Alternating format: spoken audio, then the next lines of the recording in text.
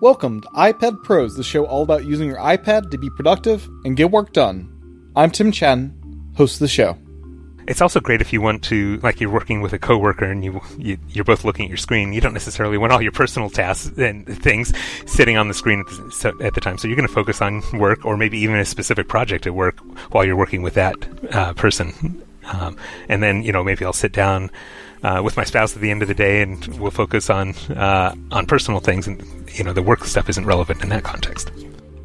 Welcome back to another episode of iPad Pros. This is a really special episode. Back in July of 2021, I spoke with Ken Case from the Omni Group about OmniFocus 4 that had just entered their public beta on test flight. Well, OmniFocus 4 is now out and available to everyone as a single purchase across Mac, iPhone, iPad, and Apple Watch.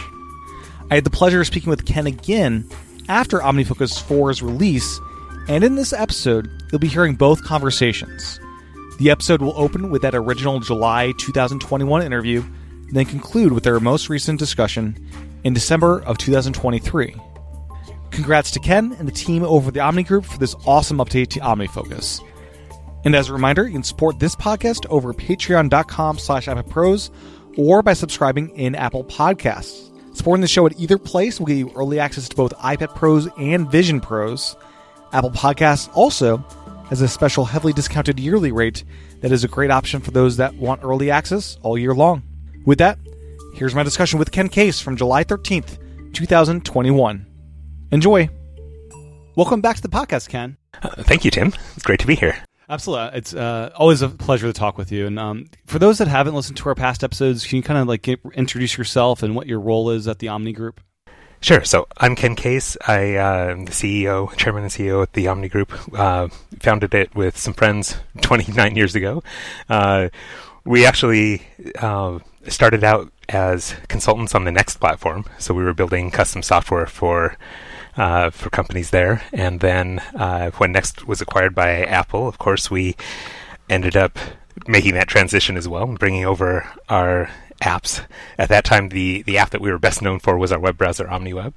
But over time, then we developed a suite of productivity apps such as OmniGraffle, OmniOutliner, OmniPlan, and then OmniFocus is our most recent. Awesome. And you guys have been kind of all in on iPad since day one, really. And I wanted to, before we jump into OmniFocus 4, chat a little bit about how you see the iPad today. Back in 2010, you guys did the big iPad or bust post just, I think, 3 or 4 days after the keynote. And right. I think the last time we spoke was right before iPad OS 13 was released. And a little bit less than a year after that, the trackpad came out. So where do you see the iPad today? Well, the iPad of course, is always developing, but it still, I think, has that same sort of core principle that Tim Cook talked about, where it's a pane of glass that can be sort of whatever the software makes it be, whatever you want it to be. And so I see it as a really focused device where, if I'm really going to do a bunch of multitasking, I'm probably going to switch over to my Mac where I currently have dozens of open windows, right? Right, yeah. But when I want to focus on a particular task, I have my iPad right next to my Mac, and I can just turn my attention to that screen, and whatever I wanted to be focused on, that screen is presenting it now to me, and it's a great experience for that. It's also, of course, a really great mobile experience where I can just pick that screen up and take it with me to a meeting, pull out the Apple Pencil and take notes, and so on and so forth. It's a great, flexible device that I don't see as a replacement for any of the others. It's just a great complement to all of the others. Yeah. Do you end up using the iPad and the Apple Pencil in your own life as you're just on the couch and working on things? I don't use the Apple Pencil except when I'm in person with other people, generally. Maybe in some of my meetings, I'll come to think of it, yesterday afternoon I pulled out the Apple Pencil as I was sitting at my desk and having a phone conversation with somebody and I wanted to take notes. But in general, I use it for that specific type of activity, taking notes, not as something where I'm using it every time I interact with the iPad. More often when it's at my desk, which is where I most often end up using this iPad for work activities anyway, then it has the keyboard attached, and I love using that keyboard. Yeah. Do you see yourself using Universal Control once that comes out, so you can be swapping between your two devices? Probably not so much, again, because from my point of view, the iPad is the place where I want to be when I want to be completely focused on something. Yeah. And so it doesn't really make sense for me to mix that with a I guess, diffusing that focus. You're right. Yeah. Completely understand. Yeah. I do also use, I should mention, iPads, when I have a separate iPad that I use when I want to watch movies and so on. And so that's a great device to just bring to a couch or wherever else and put on some headphones and watch a movie that way. Yeah, definitely. So last time we spoke, plugins had been introduced to the iPad. Want to do a little check-in and see, how's the plugin scene for OmniFocus developed over the past couple of years, and are there any new ones kind of worth checking out? Sure, yeah. So at this point, I don't remember quite where things were at when we talked last, but there was an omniautomation.com website. I'm pretty sure that existed a few years ago. Yep. And there's now a page on there, the OmniFocus Actions page, and it has 75 plugins listed that work, of course, across all platforms. So they work on the iPad and also on the Mac and the iPhone. And it's been really great to see the sorts of things that people are building with it. Stuff from plugins that move tasks to projects in a more convenient way so they can bind it to a keyboard shortcut or something if they want, or they import task paper from Clipboard, or that will take the current thing that you're working on and say, well, I sort of did my piece on this, but now I'm waiting for a reply from somebody else. So it will automatically check off that item and then create a follow-up item that's maybe deferred for a few days or whatever, and says, I'm awaiting a reply from somebody else. And so all sorts of things like that. Plugins for mail links and notes, whatever. It's a great resource, and it's been really fun over the last few years to see the community developing around this. We have a Slack channel set up for automation specifically, and people help each other there build new plugins all the time. So today is the day that OmniFocus 4 is out of beta and released to everyone. I know we're recording this bit in advance, so yay! It's probably hard to envision many months down the road, but all the bugs are squashed and it's good to go. What's the 1 to 3 minute pitch of what's new and exciting about OmniFocus 4 for iPad? Sure. Well, with OmniFocus 4, I'll quickly mention that we were redesigning and rebuilding the app. We decided that technology had developed enough over this last decade, and we have some great new frameworks available to us in the form of things like SwiftUI, that we wanted to sit down and think about, well, how would we build the app if we were doing it again from scratch today, rather than just taking this legacy code base and updating it again. And so we really ended up redesigning the experience around, particularly on an iPad. That was our first focus, in fact, for OmniFocus 4, is how can we make this better use the keyboard now that iPads have a great keyboard experience? How can we make sure that the screen is focused on your content more of the time, and avoid this sort of back and forth of moving your focus from one pane to another that we had in version 3, where you would have a list of tasks in the center, you would have some navigation for perspectives that would kind of change around between showing you a list of perspectives and maybe navigating within it. That was your left navigation pane. And then over on the right, you had a detailed inspector pane, which is where you actually had to go anytime you wanted to edit. And, that obviously served us well enough that 3 has helped a lot of people, including me, stay organized. But as I was thinking about, well, how would I really like this to look? I took some inspiration from reminders and thought, well, let's just start with giving people a list of their tasks on the screen, showing them that list as the central content, and letting all of us edit it inline in place. And so we do all of our interactions in that main content area instead of being sent off to the inspector all the time. There's still a perspective list available. It's off on the left margin, and you can just tap on one of those to switch from one perspective to another with a single tap. Or you can use some feature that came over from the Mac, a quick open, and so you can use a keyboard shortcut, set Commando, type a few letters of your project, hit return, and now you're in that project instead. But really the central part of what makes OmniFocus 4 interesting is this redesign around that content and making it editable, that outline. And that outline is now much richer than it was in earlier versions. Yeah, and when I discovered that it's not just this, you can view this stuff in this outline, but you're actually able to edit within it, that became super powerful because, this isn't just view only. You're able to edit anything you see pretty much on that outline. And you can customize what you want to see in that outline. So in some perspectives, if I'm looking at a list of the work I need to do over the upcoming week. I really want to see perhaps the upcoming due dates and deadlines that are associated with those tasks. But in another perspective, where I'm looking at, it's a retrospective perspective, I'm looking back at what I did over the past few weeks or recently.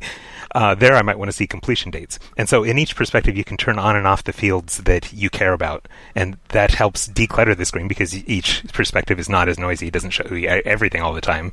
We just had one view in the old version for the iPad and iPhone. But if you want, of course, you can have a detailed planning view where maybe you do have everything visible. And so you now have that choice of decluttering, focusing on a specific thing that's appropriate for that perspective, or bringing it all back in. And again, being able to edit it in line now lets you see the context of what you're doing instead of jumping back and forth between detailed inspector screen and your list. Yeah, and that's a very important thing to note as you're using OmniFocus 4. Because first time I opened it, one of the projects that I really want to see all my notes about each task, I couldn't see them. So I figured out, I can actually edit this, and I can see those now. So that is something to definitely tweak as you go project by project and kind of see what makes sense there. Right. So Swift UI, that's what this app is written in on all the platforms. And what was that decision like to jump to Swift UI? And kind of what challenges did you have to overcome to take this approach? Because Swift UI is still not... It's a pretty new language, right? Yeah, it's relatively new, certainly compared to the other things that we've been working with since, AppKit since '89. So that's quite a while. Swift UI, but it's a lot of fun to work with. Let me preface by saying that it's a very expressive language. You describe more what you're trying to accomplish, and leaving the implementation details to the framework of how it gets there.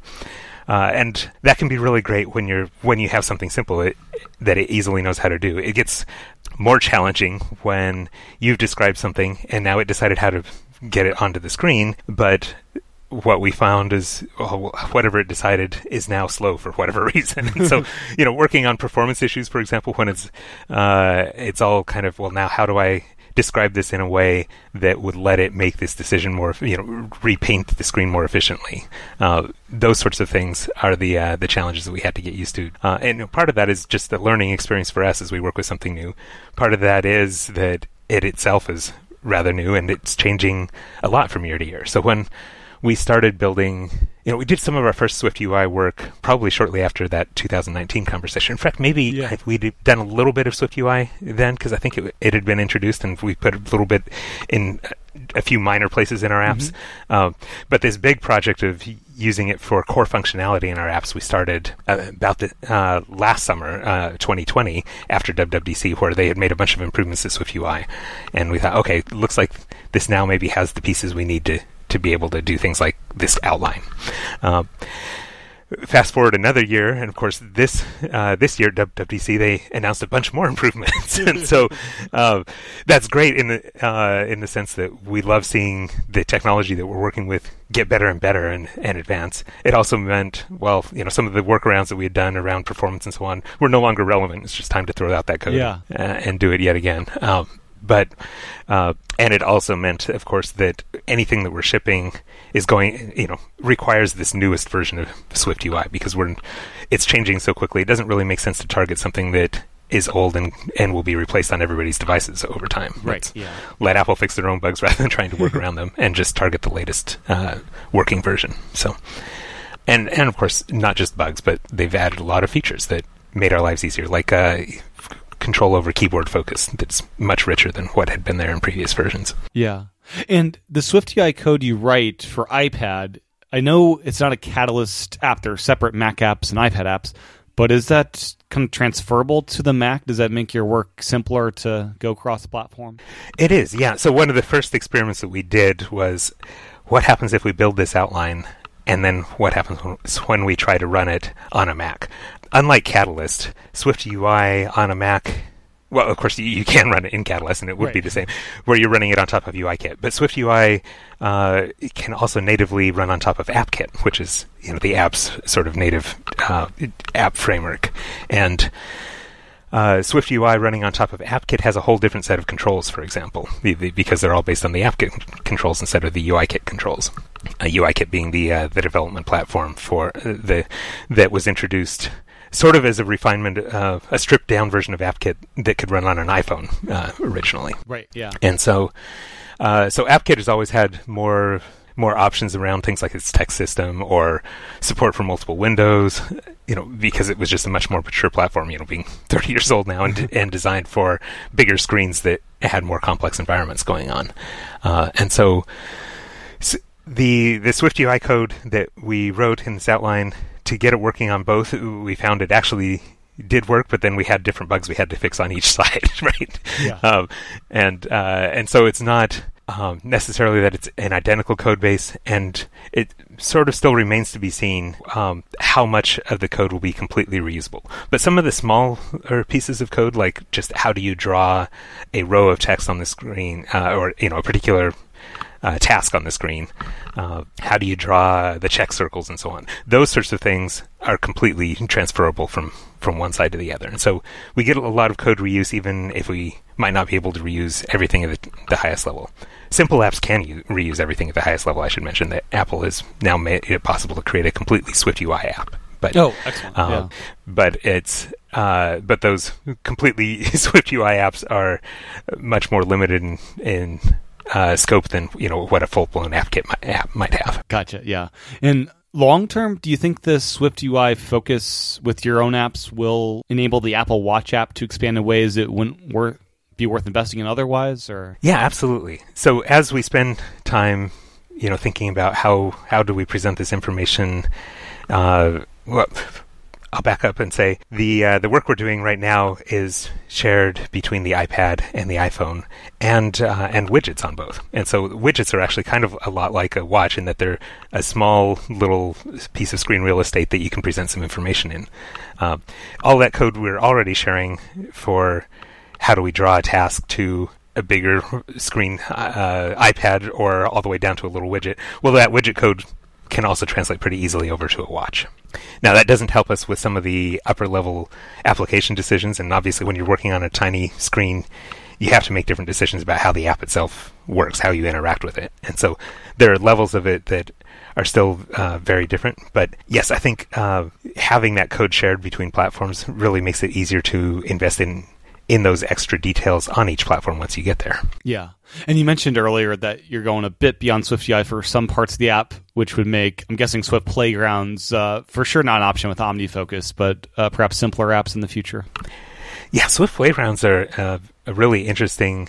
Well, I think it's a great development for the iPad that you can now build an app on an iPad that will run on the iPad itself, right? It's a completely independent app. It doesn't have to run inside an environment. Like for years, you've been able to write a little program that might run in a web browser or might run in Swift Playground's earlier iterations, or there have been other development environments for Python and BASIC and all sorts of other languages, right? Where you could write some code that would run places, but it wasn't the same as being able to run an app. With this new version of Swift Playgrounds that Apple introduced at WWDC this year, you can create a full-fledged app. I think it does all of the sort of back-end work of compiling it and signing it on their servers, but then it sends it back to your system as now its own independent app that then you can even submit to the App Store and distribute. So it'll be really... I think that's a great option for people who might only have an iPad. That's their only device, and they want to learn to program, whether those are young students or older students. Yeah, totally. and I'm glad to see, for the platform to really get where to become a universal, I guess, long-lasting, self-independent platform, this Swift Playground step seems like a really important and good step. Yeah, I'm excited to start playing around with that and learning how to develop some simple things myself. So that'll be fun. Yeah. So with OmniFocus 4, the iPad now has feature parity with the Mac. There's been a lot of features that have kind of been Mac only, and you're finally able to bring them to the iPad with this, Swift UI rewrite. What were some of those big features that you've really wanted to get to the iPad for a long time now? Sure. Well, we've already touched on two of them. The inline editing feature has been one that I've wanted from day one, right? To just be able to work with your content right there in the outline itself. And I should maybe mention that outline itself has gotten richer in the sense that it works much more like the Mac app has worked all along, where you can do things like expand and collapse subgroups and so on. And that's something that we've also really wanted a long time that customers have been asking for years and years. Quick Open is another feature that I briefly mentioned before, but where you can type a keystroke to say, I want to open something, and then you can start just typing a few letters from the name of whatever that is, and it will filter down your list of perspectives, projects, contexts, and tags. Not contexts, they are tags. Tags and folders and projects. Those are the 4 different things that I was thinking of. Perspectives, folders, projects, and tags. And you can type the name of any one of those to quickly jump to that and navigate there. And so that makes navigating around the app much more efficient if you're somebody who wants to use the keyboard more often. Or even on an iPhone, you can bring up Quick Open and type a few letters on its little software keyboard and still get there perhaps faster than trying to navigate up to a perspective and then back down into a particular project, as you would do in earlier versions. Yeah, Quick Open's been remarkable to hit, for one of my projects, VI, and there it is. There's a project to enter, and I'm there, and there's a little icon on the iPhone, and if I'm just in tablet mode on the iPad, just hit that icon, and it's, I think, faster than trying to go through my hierarchy, which, search tends to always be faster, right? Yeah, and, hierarchy is important in some contexts, and it's great when you're browsing, but it's also really nice to just have these sorts of quick shortcuts to get from one place to another. Yeah. Without having to build a custom perspective for each one, which you right. could do in version 3. Speaking of which, another one of the long requested features, in fact, I think Kurosh Dini requested this maybe a week after we shipped OmniFocus for iPad, the version 1.0, a decade ago, was the focus feature. And so for those who don't know, the focus feature in OmniFocus is one that will let you focus the app on a particular area of content, and that can be a specific project, or it can be a specific folder, or it can be a set of projects or folders. And so when would I use that? Well, let's say I'm a student and I'm trying to dedicate some time from each class, some time of my day to each class. Well, I want to be focused in on that class for that hour or 2 hours or whatever that I'm trying to focus on it. And so I will just say I want to focus on that project or that class. And now I don't see anything else in the app at all until I unfocus. And so I can switch from one perspective to another. I can see it organized by what have I completed recently, or what's upcoming in my forecast. And it's still all just focused on that specific task. Or me, not as a student anymore. I use this in my personal life to switch gears between, all right, I'm focused at work during these hours, or I'm focused on home family life in these other hours. And so I have different folders that I put my projects into to assist that focus. And then all I have to do is change my focus whenever I want to change to one of those areas of responsibility, whenever I want to be thinking about something else. Okay. And it's a great way to kind of let me time box how much time I spend on each area of responsibility. And by putting your projects in the folders, if you just go to that folder and hit the toggle focus button, it'll toggle to that just folder? Yeah, you can long press on it and just say, I want to focus on this, or you can select it by tapping on it, and then you can use the focus command. Gotcha. Yeah, because if you're in a specific project, it'll focus on that project. I guess it'll focus as you go to different layers if you want. It focuses based on your selection. So whatever you happen to have selected at the time, like if you have a task selected in a project, it never focuses more narrowly than a single project. And so if you have a task selected, it's going to focus on that task project. But if you have a project selected, it'll focus on that. Or if you have a whole folder selected by tapping on the folder itself, then you've got that as well. Gotcha. So that combination of focus and perspectives really lets me reduce how many perspectives I have. Right. Because instead of having to have, here's my forecast perspective for work, and here's my other forecast perspective for upcoming medical appointments or whatever, right? These sorts of things. I can say, okay, well, I'm just going to focus on this, and now I'll go to forecast, and you kind of combine your existing predefined perspectives and rules that way. And I didn't really talk very much about what perspectives are. So for those who may not have used OmniFocus much before, perspectives are just different ways of viewing your same data. So There are different rules that filter what's in and out, much like some people might be familiar with from mail rules and so on, where you'll automatically file things in different folders. Your rules say, here are the things that I want in, here are the things I want out, here's how I want to group things and order things, and then it presents you with that perspective. And it's a really great planning tool. Yeah, and with Focus, I was trying to research when that was added to OmniFocus, because I've been on the iPad so long. I had the Mac version back in 2007 or whatever it was, and I forgot. And I guess, it was there day one. I thought it was in version 3. Guys, I have it. Nope, it's been there forever. No, it was part of our original design for OmniFocus on when we built the Mac version, which of course came before even the iPhone existed, so much less the iPad.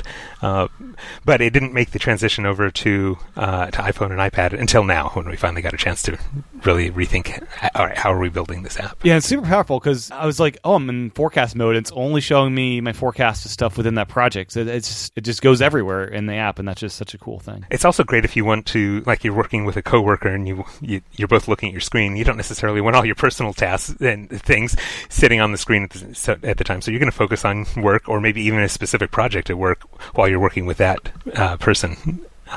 And then, maybe I'll sit down with my spouse at the end of the day, and we'll focus on personal things. And, the work stuff isn't relevant in that context. So I'm going to ask this. I'm not sure if it's too early to ask, but focus mode is in iOS 15 and iPadOS 15. Developers can read focus mode. Have you guys looked into the ability potentially in the future to match a focus mode to a different focus mode within OmniFocus, for example? Yeah, I think that is a really powerful and important addition to the operating system. Again, it kind of matches the way I already use my iPad, where I tend to be focused on one thing or another. But it's great that now it can also focus what your notifications are. Maybe as we're having this conversation, recording this podcast, I might care about something that is relevant to this, but I don't want distractions from other things coming, various messages coming on my screen. And so having that ability to focus on different types of things and filter which things matter at different times is really great.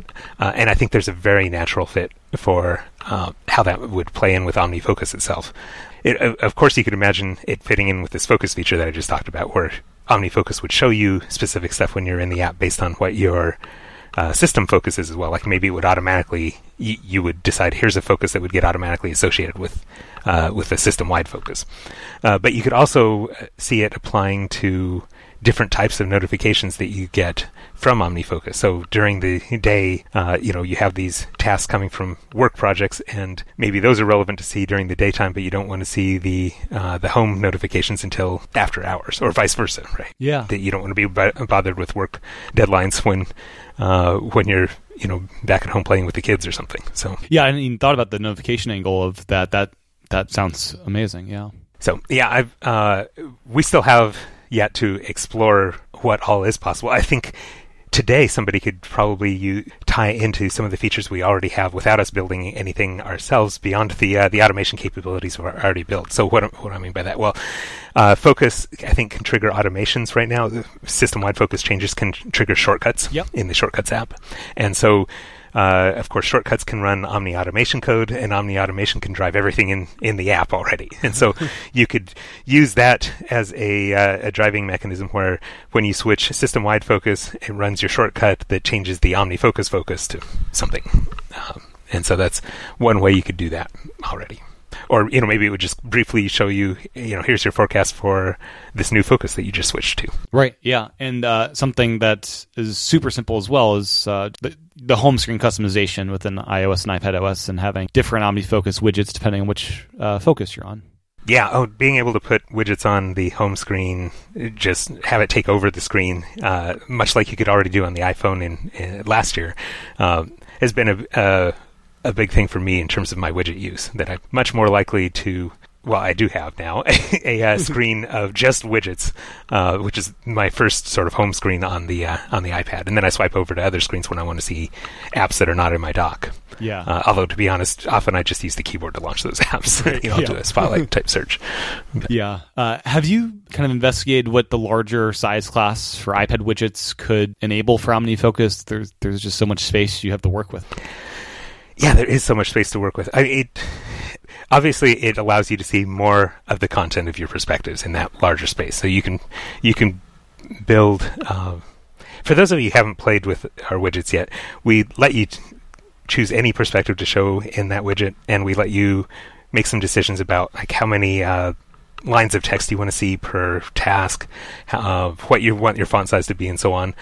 Because different people have different needs there, where some people can see really small text and they'd like to see a lot of content, and other people would really just like to see a big announcement. Here's a few things that are coming from from a perspective. So obviously, this lets you get a lot more information or bigger information, depending on what your preference is, onto the screen. It did occur to me, well, you could set up multiple side-by-side perspectives or something, but one big widget doesn't really help you out there any more than just having several smaller widgets, right? You can already put several widgets side by side and have them be tweaked to be different perspectives. And so could we do something that's more useful than that? Well, maybe not in that sort of thing. But I could imagine in some future views of your OmniFocus data doing something like a Kanban view, where you have different columns that represent the state of a perspective. So a perspective is now presented in a widget might have richer options for how you're visualizing that data than just seeing a straight list of tasks. Right, yeah. And perspectives, are they more customizable on iPad than they were in version 3? I'm trying to think of what's changed with them with this new version. The definitions of what's in and out and grouping and so on have not changed because we were trying to keep that sync compatible between 3 and 4. Gotcha. But what we have added is something that we already had on the Mac side, which is the ability to decide which fields are visible or not. So I mentioned that sort of briefly earlier about how in any perspective you could say, in this perspective I want to see due dates but not completion dates, but in this other one I want to see completion dates and not due dates. That you can do that on a perspective by perspective basis now, and that customization was not available before on the iPad or iPhone. Gotcha. So OmniFocus began life because OmniOutliner users were turning your app into a getting things done app. And it's kind of come full circle with this outline view. Has OmniOutliner influenced this view, or your experience with outlining influenced, how you've implemented this new outline view? Oh, absolutely. I mean, through the whole development of OmniFocus from day one, of course, it's been influenced by Outliner, not just because that was the genesis where it came out of, but because that's how we think about organizing. That's how I think about organizing my own work, as I tend to build it into an outline. I sort of break down tasks into smaller tasks that are meaningful chunks to me, and then I can check them off as I do them. And when all of the children are checked off, if I convinced that there isn't more work that I need to add to consider the parent done, then I check off the parent and so on until I've finished the whole project. So, in some sense, the outline's influence is not new at all to the iPhone or iPad, because it's been there behind the scenes from day one, even if we didn't really have a good outline implementation on those devices. But being able to have a better implementation on the device makes it so much easier to work with things like, how do you enter your data? Well, you can just hit return, type in another task, hit return, type in another task, right? Yeah. That model is so much simpler. And if you think of it as an outlining model, then what we were doing in version 3, where every time you brought up another task, you were going to this specialized dialog that would prompt you with a dozen fields, most of which probably were not meaningful for that particular task. But yet there was always this sort of mental friction of, well, how much should I fill in? Do I need to think about the defer date? Do I need to think about the due date right now? What are the tags? No. Just capture your information by hitting return, typing in like you would type into a simple text list. If there are other fields you often want to use, of course you can tab over and enter data into those fields as well. But I think the mental friction around ignoring those fields is so much easier when you just see it in an outline where they're hidden most of the time. Yeah. And as I was using the app, I just realized this probably lends itself better to exporting and printing. Is that something you guys have looked into? I'm pretty sure OmniOutliner does quite a bit of that. Yeah, it does. And we do some on the Mac as well. But we hadn't done it on the iPhone and iPad too much in the past, other than through like sharing options and so on. I see exporting and printing really as a different problem than presenting stuff to the screen because you often want, well, if nothing else, particularly if you're thinking about printing, you want to be thinking about, well, how does stuff paginate onto that? Where do the page breaks go? How wide is the page versus how wide is your screen?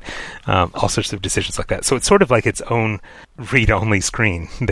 And of course, that's another aspect to it, is that it is read-only. You're not changing it, and you don't see feedback when you mouse over things or touch things. And so it doesn't really make the job easier, I would say, but it certainly maybe makes it easier for people to think about how a report might map to what they're seeing on the screen, just because the screen has such better information already.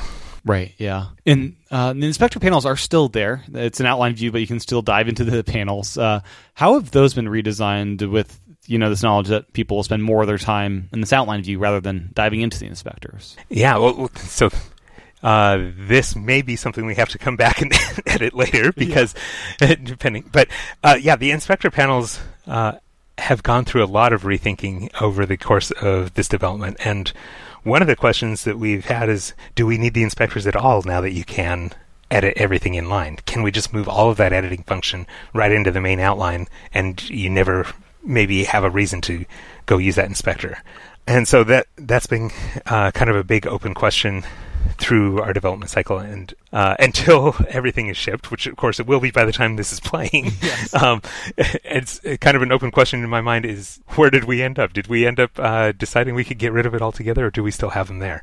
But I can mention that knowing that you're not doing your primary editing in the inspector anymore really frees us up to think about how to present data in that inspector better. Like, is the inspector perhaps just about showing you more details of the content than you would ever want to see in line? Like maybe you would never want to see the modification date on a task in line in the outline.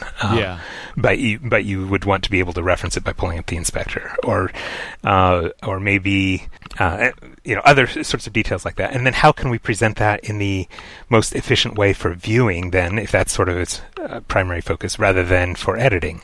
Can we group the information in more logical ways so that things that are associated go together better? In version 3, we tried to make that inspector really customizable, so we let you hide things and show things, by dragging them up or below the sort of, here's the stuff that's hidden line. But then that meant that all of these sort of different fields that you might want to hide or show had to be independent blocks that made you kind of lose sense of some of this hierarchy around, well, these things almost always belong together, right? Like the due date and the repeat sequence are very related, but so they ought to be presented together. So as we rebuilt everything in Swift UI, it gave us the chance to kind of really rethink what are the groups of information here, and how do we present that? And because you can customize the outline where you're doing most of the editing, we didn't need to customize the inspector so much. And so we can focus the inspector on how do we best present that data. Or do we present it at all, and can we get rid of it and just give you the outline? So that is the open question, and we'll see whether we need to re-record this before this goes out to everybody or not. Yeah. If you did have like a super minimal outline view, I'm just thinking iPad, how cool it would be if you could have multiple windows, and if that second window could just be an inspector that matches whatever you're selecting. I don't even know if that's possible to read what you're clicking and reflect it in a secondary window, but that just thought that crossed my mind would be really interesting. I'm not sure if worth pursuing at all, but I just thought of that just now. Yeah, no, it is an interesting direction to think. And we thought about that direction a fair amount when we were adding multi-window support to OmniFocus a few years ago, but then the confusion over, well, what happens when you close that window started to raise its ugly head, and so we maybe haven't pursued it as much as it could be explored. Let me put it that way. Yeah, iPadOS 15, Apple brought basically full keyboard navigation to the iPad and basically navigate the whole system, and I believe I'm not sure if they enhanced the support as well for developers to do more with keyboards in their apps. Yes, yeah, absolutely. They have a much better notion of where is the focus now, the keyboard focus. So when you type something, where is that input going to go than what used to be there? Well, OmniFocus before we knew about what changes Apple was planning to make in iPadOS 15, we were already very focused on this keyboard flow of how do we make this outline something that you can work with from the keyboard as much as possible. Like, you shouldn't have to lift your hand from the keys unless you want to, right? Like, you should be able to just hit return, type in those things, hit return, tab around between fields, maybe type some keyboard shortcuts to get to different places more quickly, including things like the quick open navigation and so on. So seeing this, both made our lives much easier because they gave us some new APIs, and also said, oh, well, I guess we need to start over with some of this work because it's now going to be built on top of that new API. But the timing was actually pretty good because we saw WWDC coming up as we were getting into that section of keyboard work, and we thought, well, maybe we should just wait and see what's around the corner before we fight too hard over some of these problems we're working on. Do you have any favorite new kind of keyboard shortcuts you're utilizing within OmniFocus 4 or even the iPad OS betas on a system-wide level? Oh, that's a good question. I wouldn't say that I have a lot of new shortcuts that I've been using system-wide yet. Maybe I ought to be. I still use command space mostly to switch between apps. To quickly get from one place to another. Inside OmniFocus, I now, of course, use the shortcut that we did for quick open a whole lot. And, of course, I use those outlining shortcuts a lot. Let me back up and say, our outline keyboard experience has a rich history now, almost spanning about 20 years, right, of development in Omni Outliner. And so I've gotten very used to having shortcuts for things like I want to add an indented child, or I want to add a new item that is outdented and is also a next row, right, all at the same time. Instead of having to press return and then indent or outdent, I'll use these shortcuts for Shift Command right bracket, Shift Command left bracket. I'll use Shift Return to insert a row ahead of the current row. I'll use, of course, up and down arrows to change my selection around. I'll use Shift up and down arrow to extend the selection. Right and left arrows to expand and collapse the currently selected node or group. So all of those shortcuts are things that have been in Outliner for now literally 2 decades, and we wanted to bring that richness to the OmniFocus outline in version 4, and it's already made my life so much more efficient to just be able to use those outlining shortcuts as I'm entering a project there on my iPad. Yeah, because they're already second nature. You've been using them so long, right? Where I used to turn to my Mac in order to do the same work because it was I had that same capability there, and it made my my work more efficient to use the keyboard that way. And in the process of Apple doing this, they also basically added a menu bar to the iPad. It's just accessed via the keyboard. Is that something you guys have looked into, how you guys will implement that on the iPad? No, I have. We may have to circle back about this before this goes out, because we have not looked into that in depth yet, at least that I'm aware of, I should say. Maybe some other people on the team have looked at that. But not having looked at it in the first half of July doesn't mean that by the time iPad OS 15 ships that we wouldn't have. We've got a few months between now and then. Any other iPad OS 15 APIs or Swift UI additions that you guys are excited about for maybe not launch day, but in the next year or so? Absolutely. And but again, I think I will need to come back and circle back on some of them. And then shortcuts now on the Mac, and that's going to make the work you do on iPad that much more effective because it's on both those platforms now. Where do you see shortcuts going for iPad, and how does it kind of interact with your existing automation kind of JavaScript approach? Sure. So I view the existing automation stuff as sort of a foundation level that people can build other things on top of. And so, that's where you have full and direct, really fast access to our model of projects and their tasks and the folders they live within and the different perspectives and so on, that you can manipulate things the fastest if you are writing some JavaScript code that runs right inside our app with this highly tuned JavaScript engine that comes from Apple, right, that they ship in Safari. And so it is a really efficient way to do some complex things. But it's not the most approachable thing, right? Like, not everybody knows how to write JavaScript, right, and not everybody should. Shortcuts are a really great approachable interface. On the Mac we had AppleScript for years and years, which was meant to be the approachable interface, and I think it was a lot more approachable for a lot of people, but it was still not as approachable as something that did it visually. So Apple came up with Automator, and shortcuts in a lot of ways I think it has been inspired by the work that Apple did on Automator.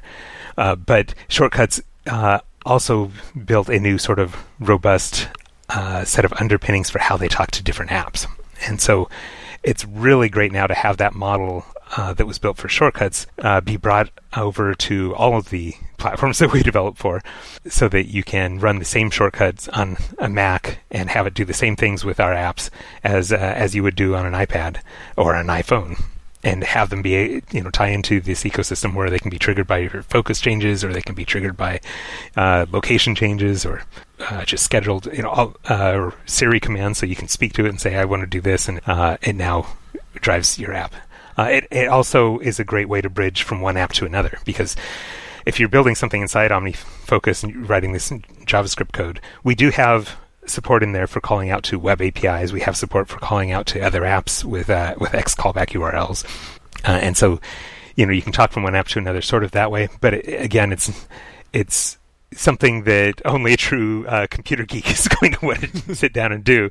Whereas I think a shortcut, that might still be a bit geeky, but it's a much more approachable level of geekiness. Yeah. So we already see people, for years now, for the last couple of years, where shortcuts are available on our iPhone and iPad apps, take shortcuts that will pull data out of OmniFocus and then put them through another app that builds graphs, for example, and then turn that into widget content that is presented on their home screen. And, here's a graph of my upcoming tasks, how many tasks I have per day over the next few days. And here's another graph showing me the burn down progress that I've made on this project, and another graph showing me, just what I've completed per day over the last week or something. Those sorts of things are things that are much easier, I think, to build with shortcuts than just the Omni Automation JavaScript implementation. So what's important to me then is to make sure that they all tie together into a cohesive ecosystem. And the way we've done that on the Mac traditionally is we had a call in AppleScript that said, well, run this JavaScript, and then you could just run any arbitrary JavaScript. We have a URL that you can call, people have been able to use in shortcuts for years, that says, run this JavaScript, and that worked in shortcuts. But again, that was a geeky way to do things that involves some technical knowledge around URLs and what you can put in a URL, what happens with whitespace, how do you have to encode it, and so on. And so really, with version 4 now, being able to just call a plugin directly, and that, yes, it was written in JavaScript, but in shortcuts, you just see your list of plugins and say, I want to call this one, here's the input that I want to pass to it. Makes life much more easy. So having that integration between shortcuts and Omni Automation, and then having all of those technologies, both shortcuts and Omni Automation, available on iPad and on iPhone and on Mac, means that, this is this truly universal automation path. Yeah. Yeah. And it's going to be exciting to see what people do with all this. It's very powerful being able to automate. Shortcuts really does expand its accessibility to so many more people. Yeah, absolutely. And it makes it easy for people to share. And it's nice that Apple has made it easier in these latest updates for people to share shortcuts with each other without having to go to some scary preference and say yes. So we mentioned Quick Open a couple times. It's one of my favorite new little things, and every time I use it, I kind of get a little smile on my face, like, oh, I can do this now. Are there any little favorite additions that are just things that people might glance over that give you a little smile every time you use it? Oh, sure. So I guess I've touched on the keyboard use generally, right? Like every time I know I can just sit down to that outline and work in it the way that I'm used to working in that outline on a Mac, but I'm doing it now on my Focus device, is really it just makes me happy. Yeah, it makes me smile every time. One-touch perspective access. In OmniFocus 3, you often had one-touch perspective access on an iPad anyway, where you had this column on the left and you could just touch one of those perspectives, unless the perspective you touched was projects, and then it switched over to showing you a list of projects in there, so you could focus in on a particular project and navigate there. In version 4 now, we always keep those perspectives visible as just a strip along the side. If nothing else, you can narrow it down to just the icons, and that's all I need to see anymore now that I know what all my perspectives are. And so, in knowing that those are just one tap away, is also one of those features that brings a smile to my face. And that's something that, as we're recording this, does not exist in the iPhone app, but by the time anyone is hearing this, I hope does exist in the iPhone app as well. Excellent. Yeah. The perspectives, they've been on the Mac for a long time, and I think in the early days for iPad, you could create them there and they'd sync over to your iPad, and I still have a very old podcasting one with the very old icon that I should probably update at some point. Back from the early days. But yeah, those have, it's been fun to see that get more and more full featured on the iPad and iPhone as well. And I guess one last thing that comes to mind is being able to see my notes in line. So in OmniFocus on the Mac, you've always been able to expand the outline to also show you any notes that you had associated with the task. And those notes can be paragraphs long. They're rich text. They have attachments and, that you can add sound attachments or picture attachments, whatever you want in those notes. And they've always been very available on the Mac because they're just part of your main window. They can be hidden or visible whenever you want them to be. On the iPhone and iPad, they were always kind of buried because they were off in the inspector. They were on their own dedicated tab in the inspector. And the tab was split up between the notes, the text part of the notes, and the attachments part of the notes. And now all of that is unified just into that main outline. You can expand and collapse the notes, depending on what level of detail you want to see at any time. But being able to see those notes just inline in the big part of my screen instead of buried off in a corner, when I have a note that is truly relevant to a task, that's it just makes me happy to not have to go searching for it every time. Yeah. One final question. The approach to drag and drop in OmniFocus 4 and iPad, what is it this time around as far as dragging in images to add to a task? Are you able to do that with an outline view? Are you able to drag a project to make a new window out of it? Or what's kind of the general approach with drag and drop for iPad this time around? Sure. So all of those things are things that we want to be doing it's right now as we record. This may be one of those things we have to circle back on later because it is not implemented yet, because drag and drop is one of the areas that is not very well supported in Swift UI yet. Gotcha. Like it only is supported in certain contexts. In fact, gestures in general are kind of hard to, it's hard to add a swipe gesture generically. We kind of have to do a bunch of work around. I guess it wouldn't be Swift. It would be more like diving down to Swift UI to get to those details. Yeah. And so I hope that we will be able to do all of the normal outlining interactions where you're dragging, of course, a row from one place to another. And that I think is working already today. You can drag a row from one place to another in the outline to move it around. But we also want you to be able to drag, ideally, from that outline to, if you see a project in the navigation sidebar, you should be able to just drop it on a project to, assign it to that project. You should be able to drag something off to the edge of the screen if you want to create another window that is now open on that particular thing. We did support that, I believe, in version 3. Yep. And so it is gone right now in version 4, but it ought to be coming back. Excellent. Yeah. It's interesting, Swift UI being hard with gestures, like Apple should work on, it being a very common thing for iOS devices to need. Yeah, it's one of the, I think, issues with, of course, part of the goal of Swift UI is to be able to write something that can run on iPad or on Mac, and Mac has a very different notion of what gestures you can have, right? You don't have a multi-touch device, and you don't have, and so the whole experience is different. So they sort of added this gesture support around a limited set of scenarios, like, you want to be able to drag things around in a list. At least that is my understanding, and right. I'm not the person working on that part of the code. So apologies if I got any of that wrong. Sorry, anyone out there working on, from Apple working on this.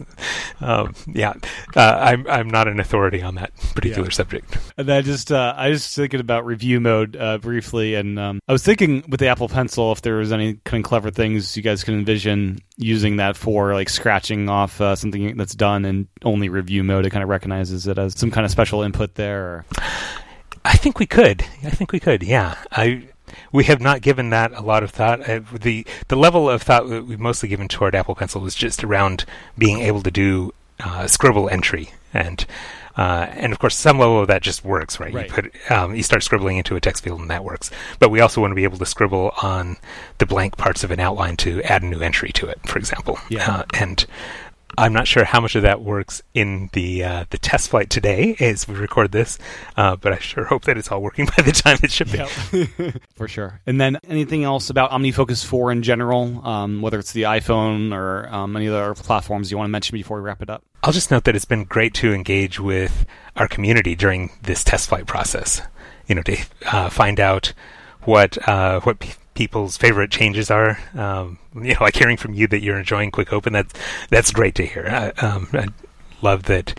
It's always rewarding when you do work on something and you find out that it is helping people. And so that's been fun. And it's also been really fun during this process to be able to rapidly iterate our design based on the feedback. Because we're using Swift UI and this new declarative model for building our apps, it's sometimes at least a lot easier to make some changes to our design based on what we're hearing from people than in the past, where it felt like our code had maybe gotten to kind of a calcified state. Part of this is just starting over and rebuilding things from scratch. We know where everything is again. And, we haven't forgotten over the last decade. What was that behavior and why did we do it that way? So this process of engaging with our customers, talking with everybody on the Slack and finding out, this thing isn't really working for us. I'm like, okay, then what if we make this change and how do you feel about it now? And getting that immediate and direct feedback has been really fun, and we really appreciate everybody who was involved in the test flight process. Both encouraging us and telling and warning us away that no, that's not working for me. Please, or you've stepped on some workflow that's been important to me. Can you please bring that back? Yeah. As I've been listening to ATP with their talk of Swift UI, they mentioned sometimes that you need like a Mac Pro to render Swift UI well, or just get an M1 Mac. Have you guys been on M1s to do most of this work, or a beefy Intel Mac for most of this? We bought M1s, M1 minis for everybody when they came out. We love our M1s. Absolutely. They made our compile times go down. They made there's such nice devices to work with. Even though they have less memory, they get more done per minute. Well, that was my discussion with Ken from July of 2021. Now, here is our most recent chat in December of 2023, discussing the app's release. Enjoy. Welcome back to the podcast, Ken. Thank you. It's great to be here again. And congrats on the launch of OmniFocus 4. Thank you. Yeah, it's very exciting. I saw that come through the social media channels. Like, oh, that's awesome. Got it out the door, but in 2023, that's great news. It has been a fun project, big project. I'm super glad to have it now be the default version of OmniFocus that people see when they go to the App Store and search. So it's great. So we last spoke about OmniFocus 4 back in 2021, July, I think is when it went to the public test flight. And that's what everyone has just listened to. All right. So I went back and listened to that and wanted to just open with a couple follow-ups from that, because early on in the beta, we're not quite sure how the progress will progress, with the betas. Of course, yeah. So first things first, inspector panels.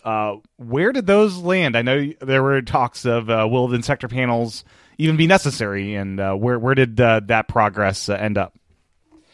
Yeah, that was one of the interesting bits of experimenting that we were doing. Like, we were trying to figure out, could we get rid of inspector panels altogether as we make the main outline itself richer, right? Like, all of the editing used to happen in the inspector in OmniFocus 3 on the iPad and on the iPhone. And so it wasn't called the inspector necessarily on the iPhone. It was kind of like a detailed screen, but it had the exact same features, functionality, the purpose.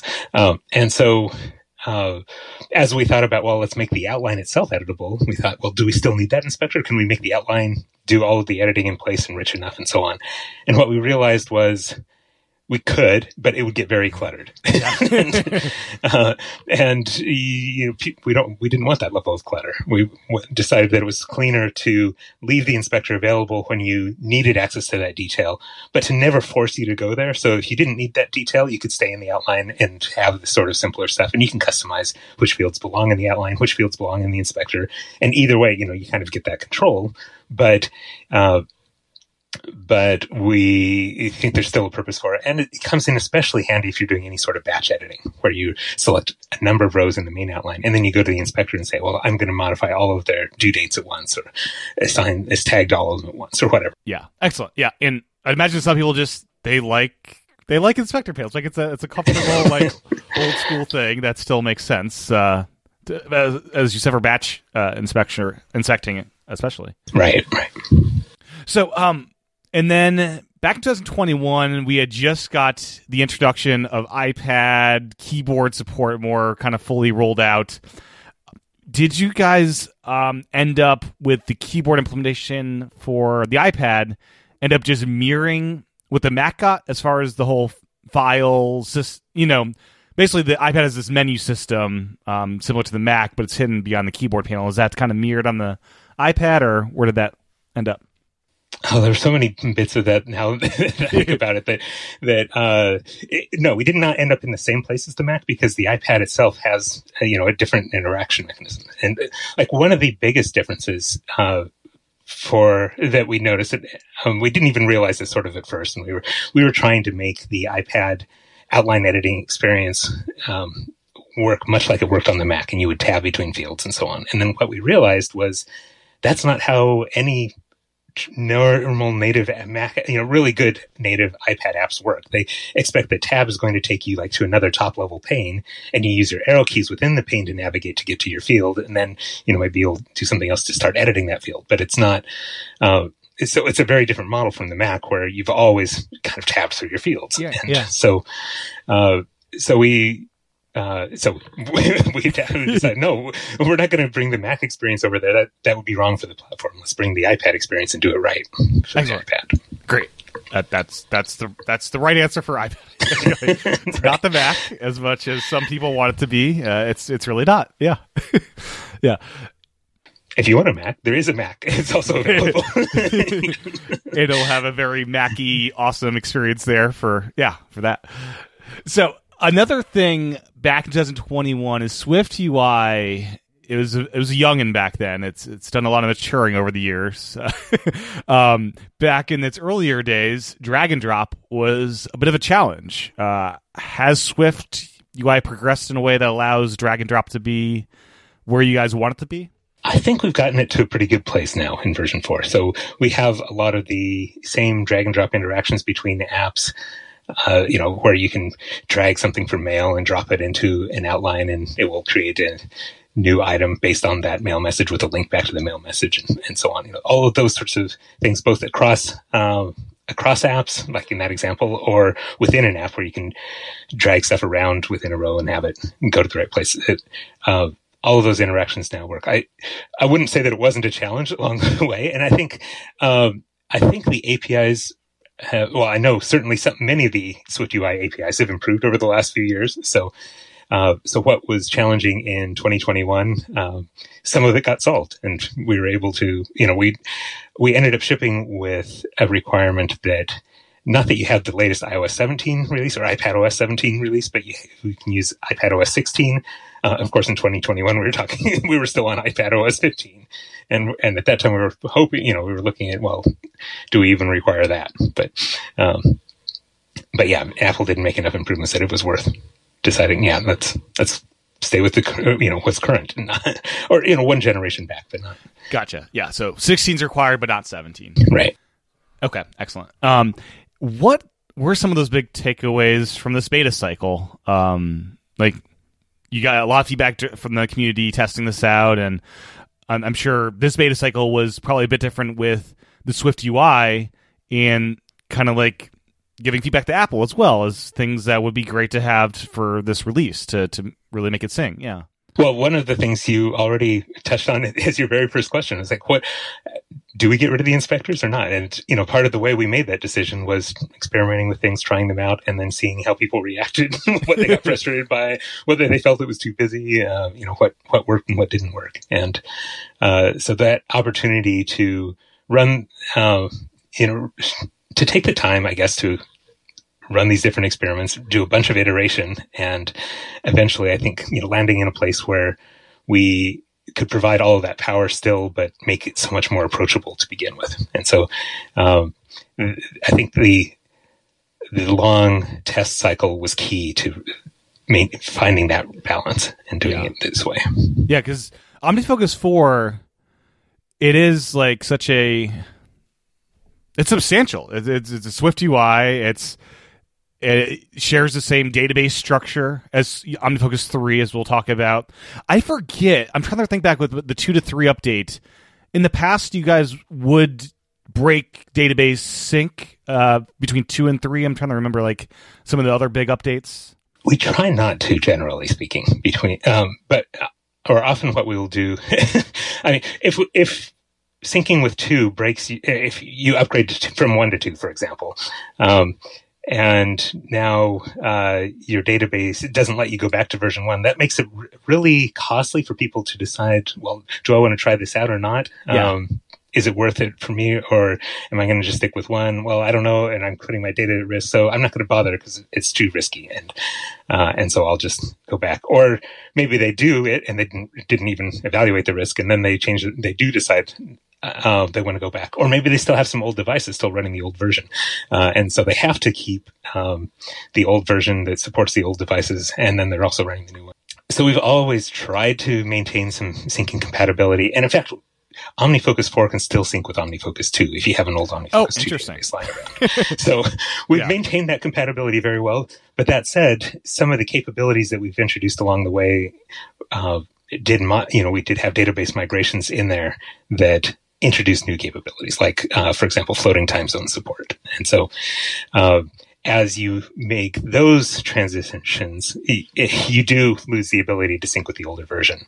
But it's based on what capabilities you adopt and when you make the migration in your data rather than which version of the app you're running and when you chose to do that. And so, to be clear, if somebody does get in that state where like they've migrated to the very latest version and then they realize, oh, but I still have to sync with, an early version of OmniFocus 2, they can contact our support team. We have an internal tool that can help roll those extra capabilities back out of the database and restore it back to people. That's great to hear. So I could dig out my 2011 MacBook Air and fire up a version of OmniFocus. If you're really eager, in fact, you could go all the way back and bring it back to an OmniFocus 1 compatible database. But you will lose a lot of things along the way, right? You'll lose support for multiple tags on a task. You'll lose, as I said, support for floating. So, some of the features that were headline features last time around with OmniFocus 3, for example, that's probably what you were thinking of, like the multiple tags on a task. That didn't work very well with OmniFocus 2 because it didn't have tags. We rolled out an update to OmniFocus 2 at the very end that just let it sync with that latest version 3 so that you could kind of live in both worlds a little bit. Yeah. As long as you didn't try to assign multiple, it would take the first tag and it would make that the context, which is how OmniFocus 2 worked.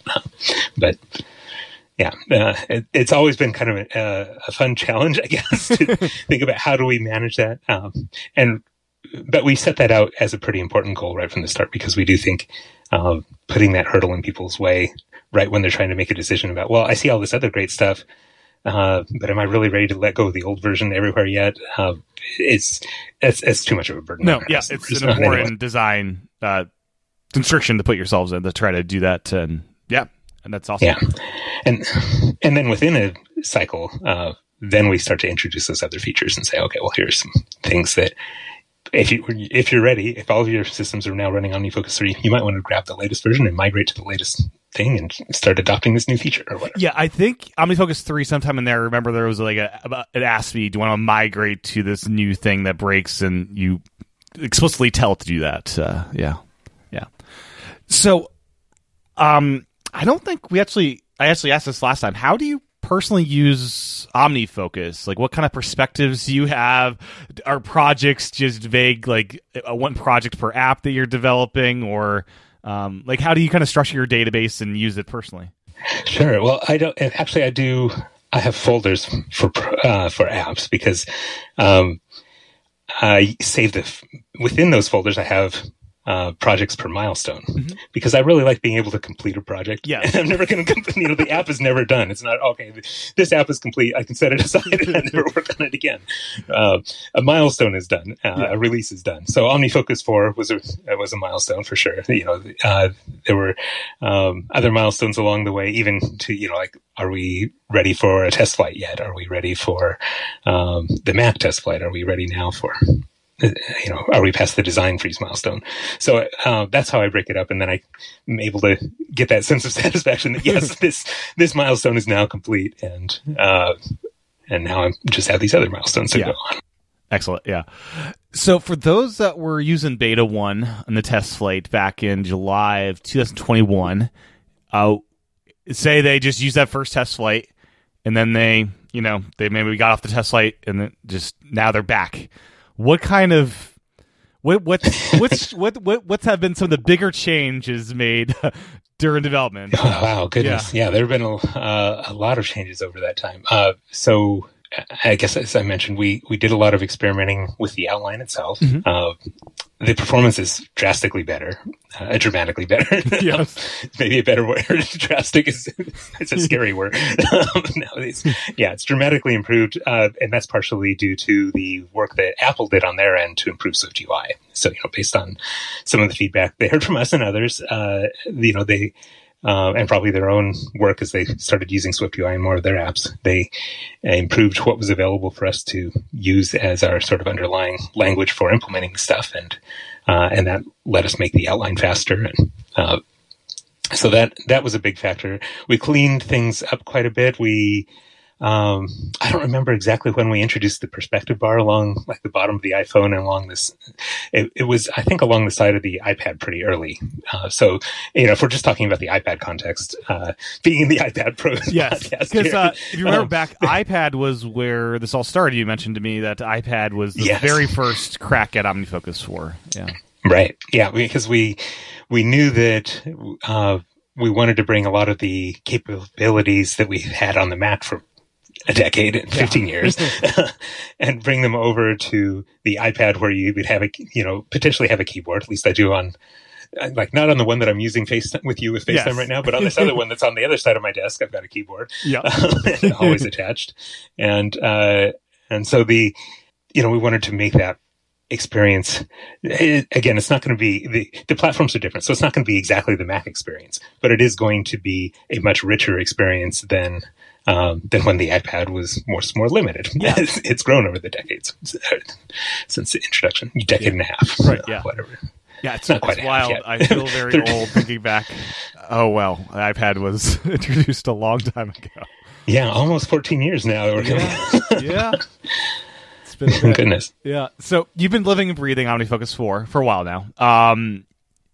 What are your personal favorite new little design tweaks or new features that you're just so happy to be able to use now day in, day out with OmniFocus 4 being released? I think the biggest thing for me is having that editable outline right in place, having it be dynamic where, you tap on an item and it expands to show the extra details of the fields. But then when you stop editing that row, it collapses again, and you have a nice clean list of, here are the titles of your tasks and whatever other fields you may want to see all the time. But it doesn't have to be more than that, really, if you don't want it. So, and so I think that both makes it cleaner as I look at it. I feel I can, more easily see the whole structure of my project that way. But I also know that I'm not going in and out all of the time to go edit things, right? I felt like there was a lot of tapping in, tapping out, tapping to navigate, tapping, like in the old iPad sidebar. We had a sidebar for navigation, but it kept switching modes of, okay, are you looking at your perspective list? No, now you're down in your folder list and your project list, and you would have to go back up and back down and back up and down. So that for sure is one of the big things. Having I love the arrow where you hit the back button to go back where you previously were. That's right. Yeah. Oh yeah, that navigation history is not only useful in and of itself, but it helped clean up other things too, right? Like in the old OmniFocus 3, if you had a link in your anywhere in the task that you were looking at or project or whatever.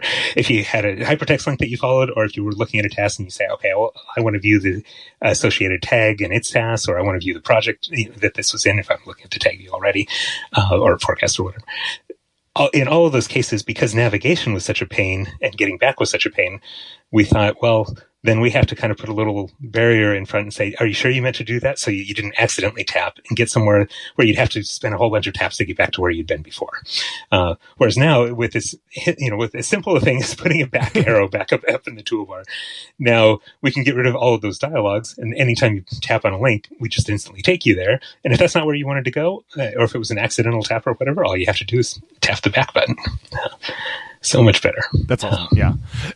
I'm trying to think. I haven't tried to do this in a while. In OmniFocus, is everything linkable? Like, could I throw in my reminders app a reminder that links directly to OmniFocus to do X thing in OmniFocus? Absolutely. Okay. Yeah. So if you long press on any task, for example, you can then say, I want to copy the link for this task, and then you can paste that somewhere else, and it can be in another task's notes, and so you can cross-link things between your notes, or it can be in another app, and it will open OmniFocus and open that task. That's awesome. Yeah, I thought that was in and there. You can do the same thing with perspectives, so you can jump straight to a perspective. That's great. Or to a project or tag or whatever. That's awesome. Yeah, perspective would be, focus modes I could imagine some things, toggle and stuff. Yeah. So OmniFocus 4, as we spoke about, began life back when iPadOS 15 was in beta, and now we're in iPadOS 17. So I'm curious, during this process, Apple's been adding these new features. During this process, were you able to take advantage of any of the new OS level features from 15, 16, or 17 that you didn't even know were a thing when you started to work on it? Yeah, absolutely. Yeah. And I'm so glad, this is another place where I'm so glad that we did this transition to SwiftUI, so that it made it so much easier to repurpose that code and use it in more places. Because not only is it cross-platform across devices, so we can now share the code between Mac and and iPad and iPhone and Apple Watch and Vision Pro, yes, forthcoming. But it also lets us repurpose stuff within a device, and so we were able to take a lot of the logic that we use for drawing our perspectives and the tasks within them and so on, and reuse that for the new widget support that iOS 17 introduced. So we have interactive widgets now. You can, and of course, obviously we didn't know iOS 17 was coming and that feature was coming when we were looking at this a few years ago, but it was then easy to take all of that same logic, and now you can check things off right there on your Sorry, what are the terms in this? All of the different things in different places. Yeah. Right. The home screen. Yeah. You can put the widgets wherever you want them, or your lock screen, or whatever. And as you can check things off right there, then and there. Yeah, the lock screen has widgets now. I always forget about those because, especially on an iPad, I just unlock that sucker. Right. Yeah, I look at it and it unlocks on that other iPad anyway. So, the iPad finally now understands that external displays can be used as external displays and not just some kind of like dummy monitor for Keynote or whatever. What's the experience like of using OmniFocus on the iPad with the giant external display? Versus like the Mac experience? So you have a big OmniFocus iPad window versus the Mac window. What's the experience like?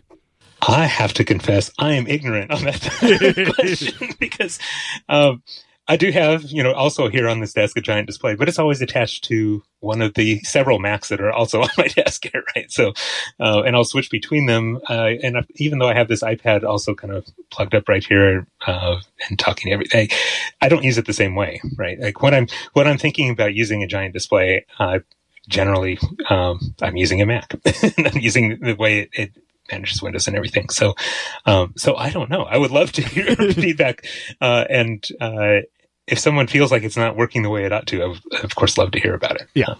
Yeah, but it is it's a very good iPad citizen where it gets nice and big and nice and small, like an iPhone if you want to be that small. So yeah, it's a very good citizen there. So good, yay! Yeah.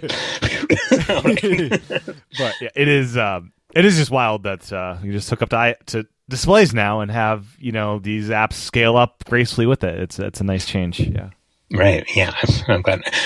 To be clear, I'm sure we have plenty of testers out there who are using it this way, and plenty of customers who are using it that way.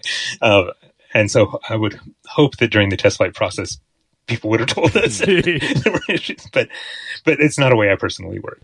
Yeah. No. Yeah. We spoke about that earlier. The iPad has a certain role, and each computer they have their different roles, which makes sense. Like, yeah. Right. Yeah.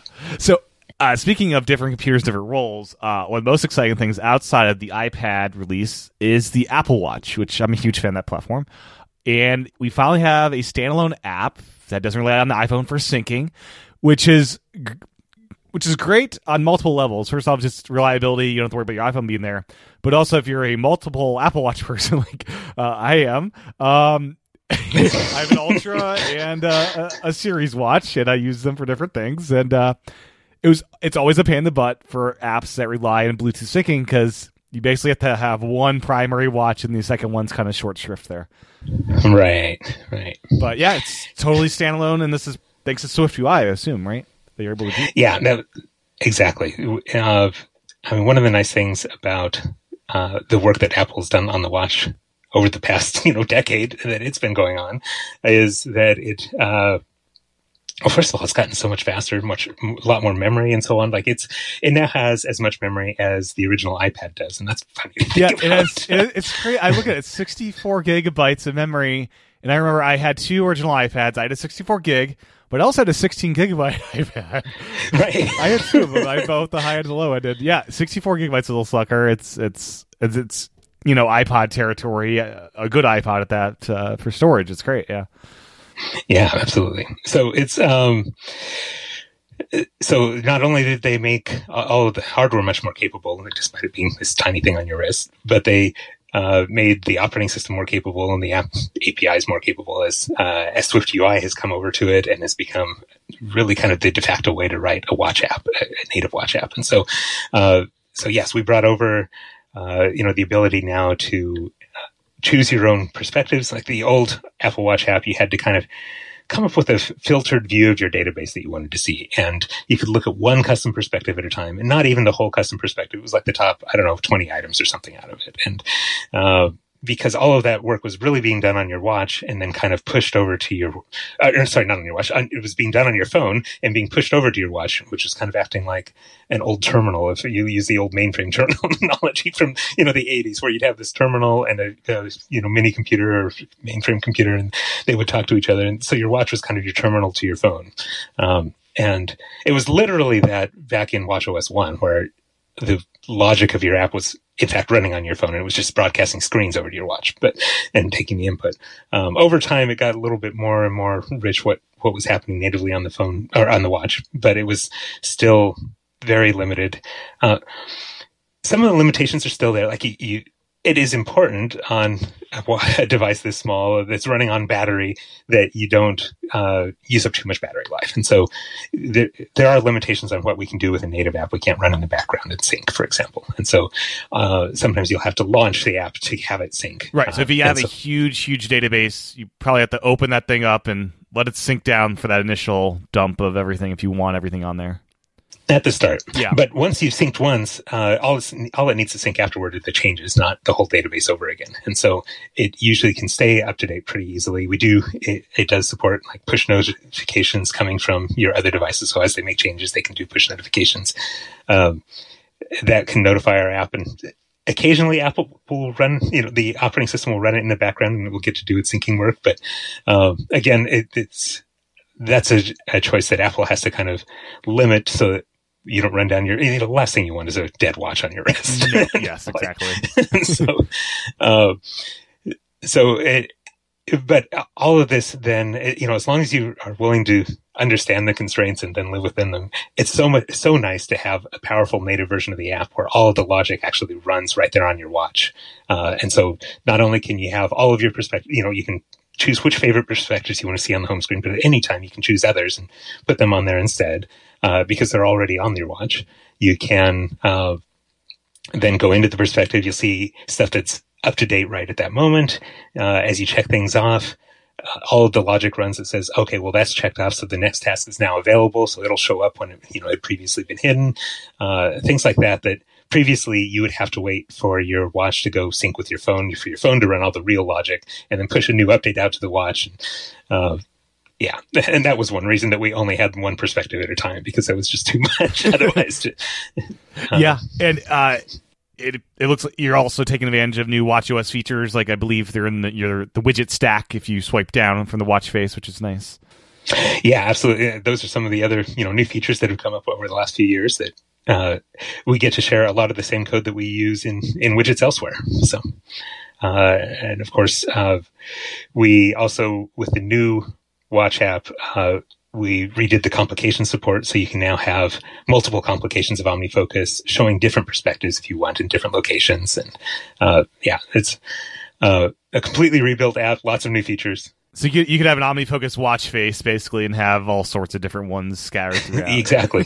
And then you can just swipe over to the other, another watch face when that's not what you want to look at anymore. You're doing something else. And so I use that a lot, actually, to have OmniFocus on one watch face and then, maybe calendar stuff on a different watch face and swipe between them. And fortunately, in watchOS 10.2, the one that just came out, you can swipe again easily rather than having to long press to swipe to get to a different, it's a settings option. Which my wife is glad it's the other way, because she doesn't want to ever leave the normal default watch face unless she's really doing it intentionally. Yeah, I used to like swiping back and forth, and then I had a daughter, and then she discovered that she could do that, and I'm kind of glad by this. It's just too easy. Yeah, right. Exactly. Yeah. Yeah, fair enough. Yeah. So OmniFocus Pro is available as well. So you guys have had this, I think since version 1, a Pro and a Standard, right? Version 2. So version 2 is when that came out. Okay.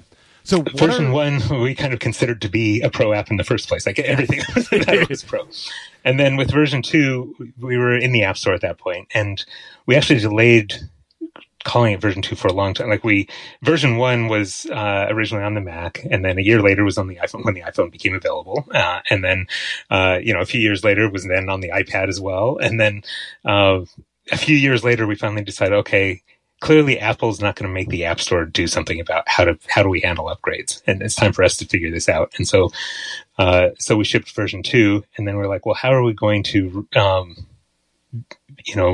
we're used to giving upgrade discounts to customers who go from an older version to a new version, because they already have some of the functionality. They're looking for the new functionality, and they're willing to pay that differential, but they don't want to pay for the entire app all over again from scratch. And so that was where Pro came into existence, because what we decided was, well, okay, we can give everybody, when you buy the app, in-app purchases had just been introduced by Apple, so that was the other factor that made this now possible, that we could make the Pro stuff be something if you had the older version, you would get Standard for free, and then you would pay for the Pro upgrade, something along those lines. I don't remember now. That the Standard and Pro split fit into our upgrade model, which has now shifted like 5 times since then. So I apologize for my vague memories of, good. Wait, no, that wasn't how it worked in that first iteration, was it? But anyway, it's all gotten easier now that once we got to the point where we decided all of our apps would just be free downloads to begin with, and then all of the purchases were in-app purchases, which we could charge whatever we wanted for, and make that work out better. With this time around, how did you make the decision? What are the new Pro features versus the standard ones? Sure. So we kept the same model that we have had in the past, where all of the basic functionality of the app is available in standard. But if you want anything, and some level of customization as well, because different people are going to want different levels of fields in their outlines, for example, by default. But if you wanted to do richer customization, where you have a custom perspective that has its own set of rules for what content goes in it, that has its own sets of custom fields and so on that get displayed or edited, then those are Pro features. And so the custom perspectives have been features as long as we've had a Pro, that are Pro features as long as we've had a Pro edition. And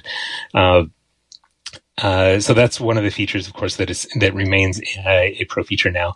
The focus mode, which is another favorite feature that I forgot to mention when we were talking about, favorite features. we've always had a focus mode on Mac, which would let you say, okay, well, I want to focus in on my work folder now because I'm at work and I don't want to be distracted by all of my personal tasks when I'm at work. And then I go home at the end of the day and like, okay, well, I don't want to see work anymore. It's time to focus on personal, on recreation, on, what shows was I going to watch or whatever, however you want to use your database. And so that focus feature is also a pro feature. And then finally, the ultimate customization is Omni automation support, where you can write JavaScript plugins, where you can, use that to do templates or integrations with other apps, all sorts of different things that enables, and that is also a pro feature. And so there are a few other minor things like being able to change the app icon, a little fun thing, but yeah. And once a feature is a pro feature, like OmniFocus 2 Pro, everything from Pro on that version continues to be Pro. Has anything shifted down over the years? That's a great question. I don't think anything has in OmniFocus. It certainly has in some of our other apps at times. I guess we thought about where the Pro split should happen for OmniGraffle or something that, over time that boundary can change. But I think we had a pretty good notion from the start with OmniFocus of, okay, well, this is stuff that is basic that you can't really feel like this is a good solid app without it. And of course, a basic OmniFocus has to be richer than something like reminders because that's free and built in, right? So the basic OmniFocus is still a very powerful tool, but it's not nearly as customizable as the Pro OmniFocus. And that's kind of where we draw the line. It's like, what level of customization do you need? So for those new to OmniFocus, they've never tried before, how would you advise people get started with this app? And I know there's an awesome reference manual if you are into reading. That's very detailed. And absolutely. Yeah, thank you. Well, of course, I think the best way to get started is to download the free trial. So, we do make it freely available on the App Store. One of my pet peeves about the App Store is that if our app is free to download, it lists us as a free app. It's not a free app, right? We do have a free trial. We would love to be able to voluntarily list our app as a paid app in the App Store. But anyway, sorry, I digress. So yeah, download the free trial, check it out, try it out for a few weeks. There is a built-in tutorial that you can add that is customized to whatever device you're using. So, if you're on the iPhone or the iPad or the Mac, you get separate different versions of that little, welcome to OmniFocus kind of tutorial. And as you go through there, it will teach you the fundamentals of how to use the app. And I think that's a fine way to get started. There are lots of places you can go from there, different tools from different, people like Tim Stringer over at learnomnifocus.com has a great set of classes and courses and so on. Kurosh has some great material with a book that he wrote, goodness, what has it been? Over a decade ago, I guess now, about finding flow with OmniFocus and so on. So, yeah, a lot of tools out there, resources out there. And of course, you're welcome to contact us and we are happy to share others that we find and learn about. Awesome. And the free trial, do you pick if it's standard or pro, or how's that work out with that? When you're in the trial mode, there's a switch in the licensing pane where you can switch between pro and standard. So you can nice. So you can experience you can find out worlds, what the difference is. Yeah, that's exactly. Nice, yeah. Make it really easy on everybody. In fact, when you buy pro, you still have that switch because we figure, sometimes when, like somebody like Tim Stringer in this, earlier example, he's going to want to do a course and maybe he'll want to be teaching people who don't have pro. And so it's handy for him to be able to turn that off and see exactly what they would be seeing. And then for the first time ever at the Omni Group, OmniFocus 4 is a single purchase for iPad, iPhone, Apple Watch, and the Mac. Can you tell me a bit about this shift and how this is accomplished in the constraints of the App Store, where people, I don't know if you can still buy the Mac version directly from you, and how upgrades would work. Like if I only own the Mac version, does that mean I can also get this new one purchase to get everything? Yes, one purchase gets you everything, and this is the first time we've done it at an app's launch. It's not the first app we've done it for. So OmniPlan 4 actually has this already in there, but we didn't launch OmniPlan 4 simultaneously across all its platforms. So we shipped it for the Mac first, and then for the iPad and iPhone later on, like a year later. And so this is the first time we've, kind of put the whole app together, launched it as one, and the purchase was available as a universal purchase right at the start.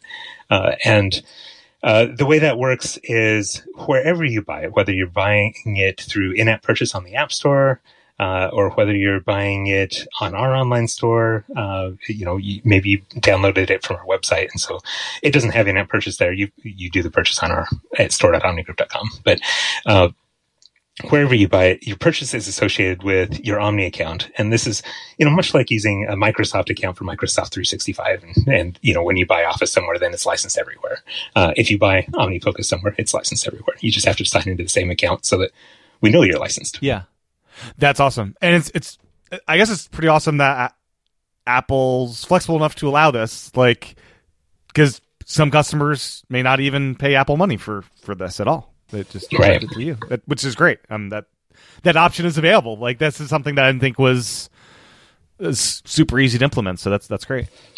I mean, Netflix has been doing this for years. Microsoft has been doing it for years as well. So it's not new to us, for sure. We're not trotting new ground here, but it's, and I don't begrudge Apple their cut of our sales that come through their in-app purchase and their platform, right? And when people do it, download it that way and buy it that way, that pushes us up in Apple's charts. That increases our visibility in the App Store. That makes it easier for other people to find us. So, there are pluses and minuses either way, but we're happy however people want to buy it. That's that we just want to give people options. Much like we want to give people options when they buy it, whether they would like to pay once for OmniFocus 4 for every version of OmniFocus 4 until version 5 comes out, which some wait time down the road, or if they would prefer the annual subscription approach or the monthly subscription approach.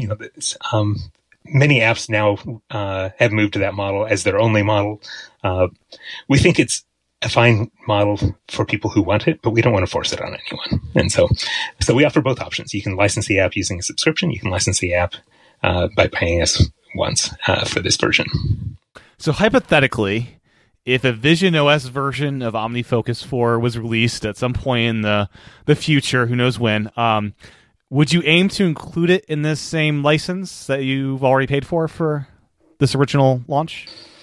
Well, wouldn't it be awkward if we had just spent all this time unifying our purchase and universal, and then said, "Oh, sorry, this one's now a separate purchase." You can afford it. You just spent $3,500. So we do plan to make it part of the universal purchase. That when you buy the app, you get it everywhere, and then we mean everywhere that we don't have to run something to make it happen.